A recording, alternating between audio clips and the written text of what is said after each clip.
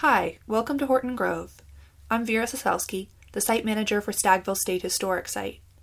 Horton Grove is the heart of our historic site. These buildings are original slave dwellings from the Binahan and Cameron plantations. Richard Binahan founded a plantation here in 1776. By the time his grandchildren, Paul and Margaret Cameron, inherited the plantation in the 1850s, their family enslaved over 900 people. This site at Horton Grove is one of many sections of this massive plantation complex.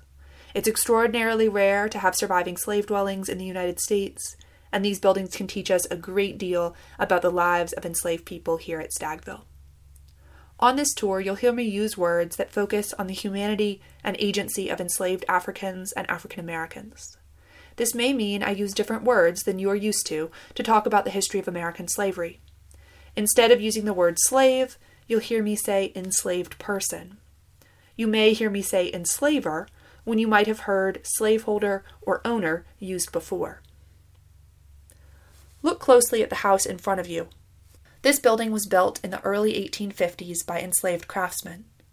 While most enslaved people here grew crops like corn, wheat, and rye, there were also many skilled craftsmen, including blacksmiths who made the hinges on these buildings, carpenters who shaped the boards, and brick masons who constructed the chimneys on the buildings.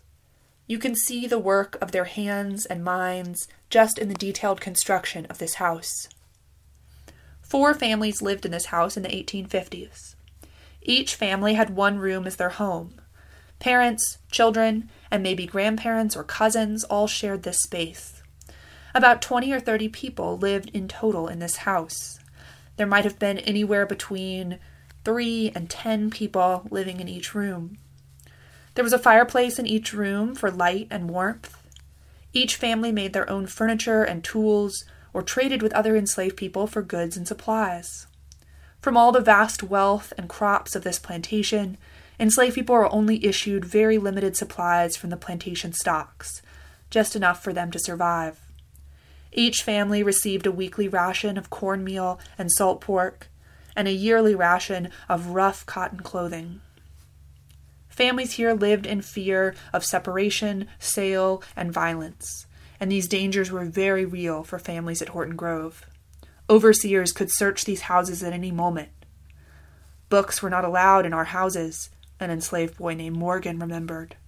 Enslaved people were also forbidden to leave the quarter at night. An enslaved man named Jim, who was found leaving his house after dark, was beaten and whipped by an overseer. But the enslaved community here found ways to use these buildings as places of refuge and resistance as well. You can imagine enslaved people gathering in this house in the dead of night to pass messages or to share news they received from distant family members.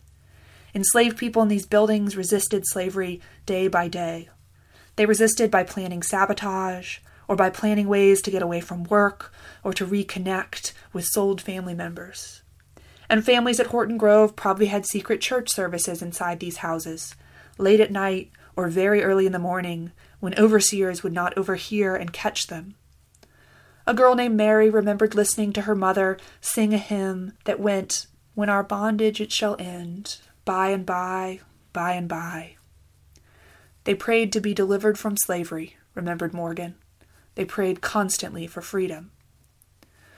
Horton Grove was a site of captivity and of forced labor, but enslaved people made these houses into a place to dream of freedom, even in the midst of enslavement. This audio was produced by the staff at Stagville State Historic Site, part of the North Carolina Division of Historic Sites. If you have questions, comments, or concerns, shoot us an email at info@stagville.org. Find us on Facebook, Instagram, or Twitter to learn more about our work.